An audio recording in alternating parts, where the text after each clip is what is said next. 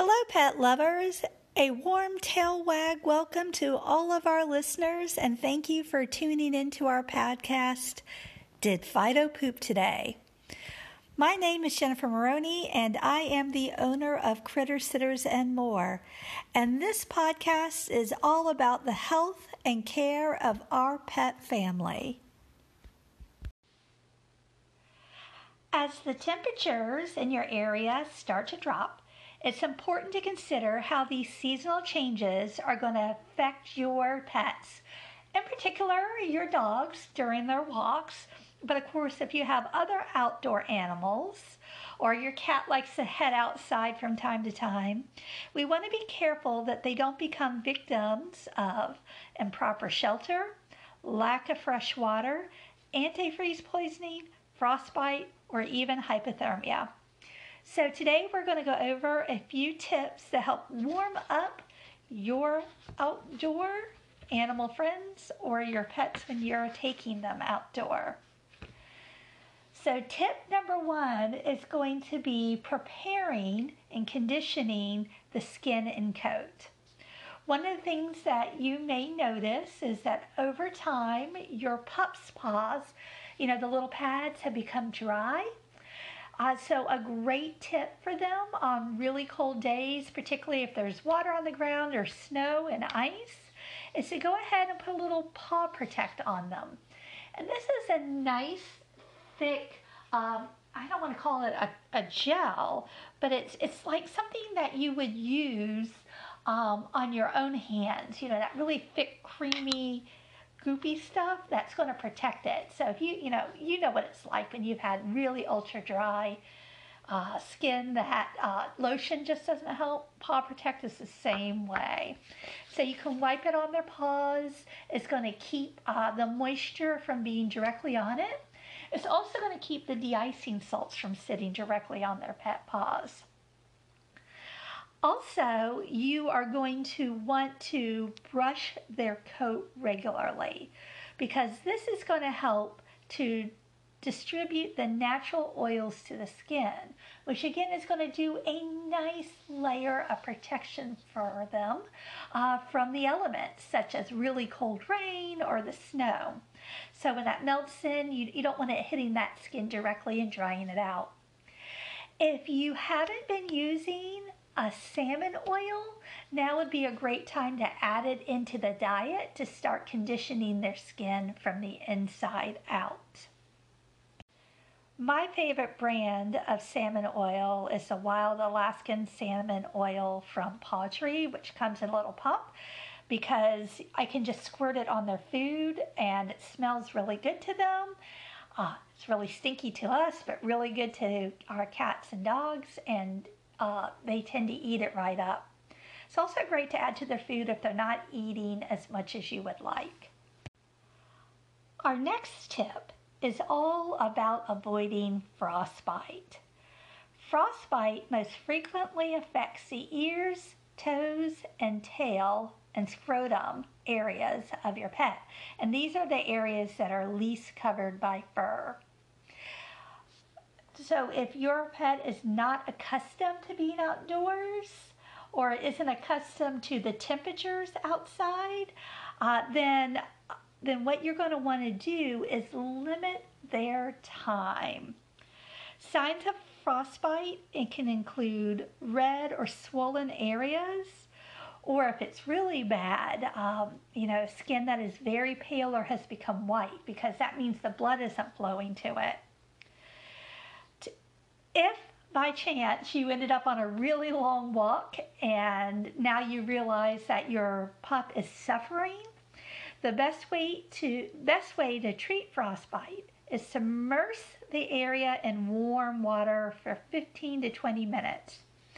You don't want to use hot water, and you don't want to rub on it because that's painful. Frostbite is very, very painful, and rubbing on it is only going to make it more painful. So a nice warm bath, immerse the frostbite area into that for 15 to 20 minutes. And of course, this is going to mean a vet visit.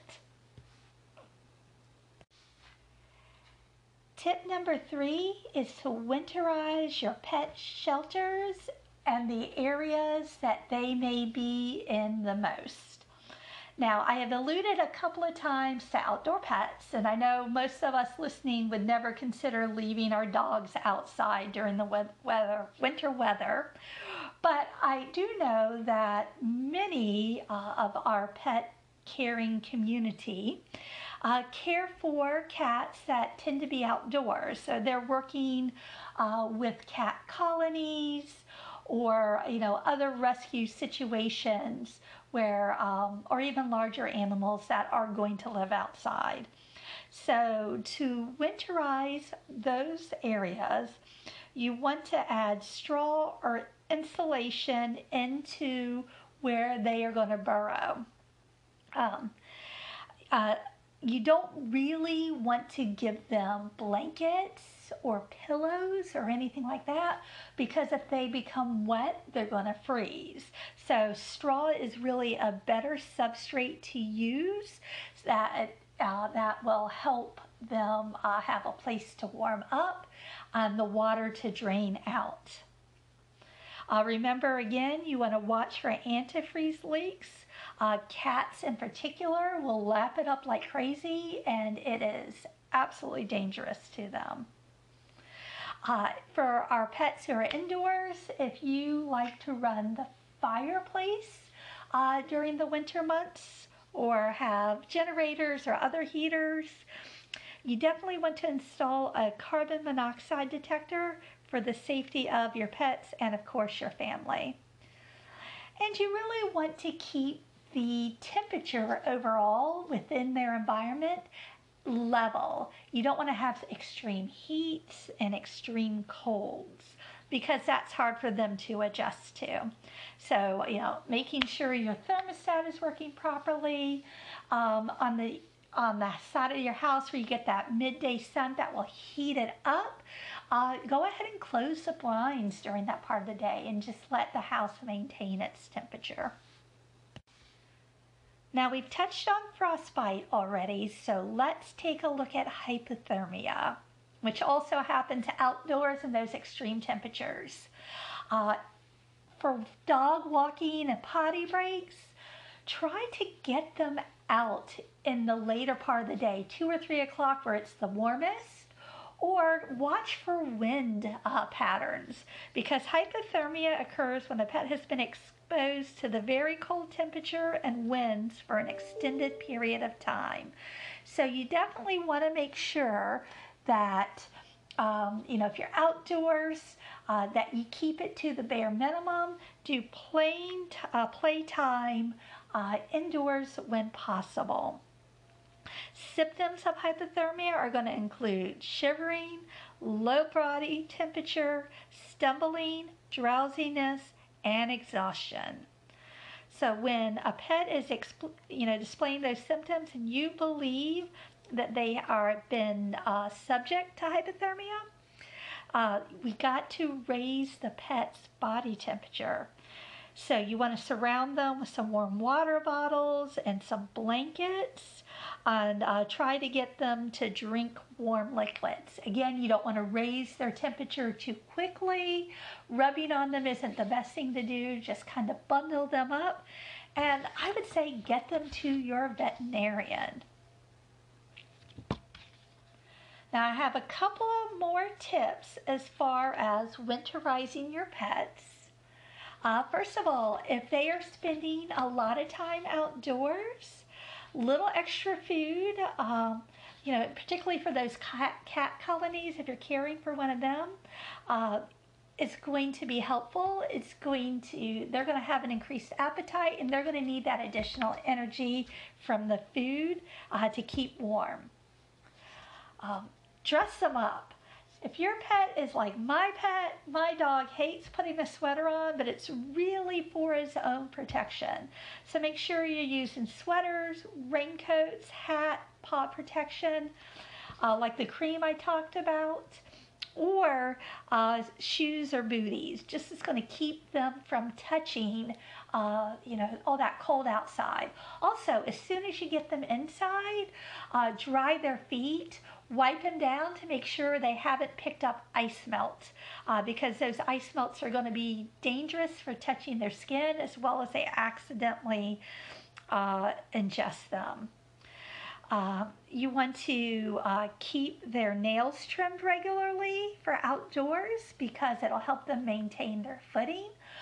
Also, that if they've got really long fur between the toes, you're going to want to keep that trimmed very short. So definitely regular grooming appointments are going to be important to keeping them safe and warm. I hope these tips are helpful for you.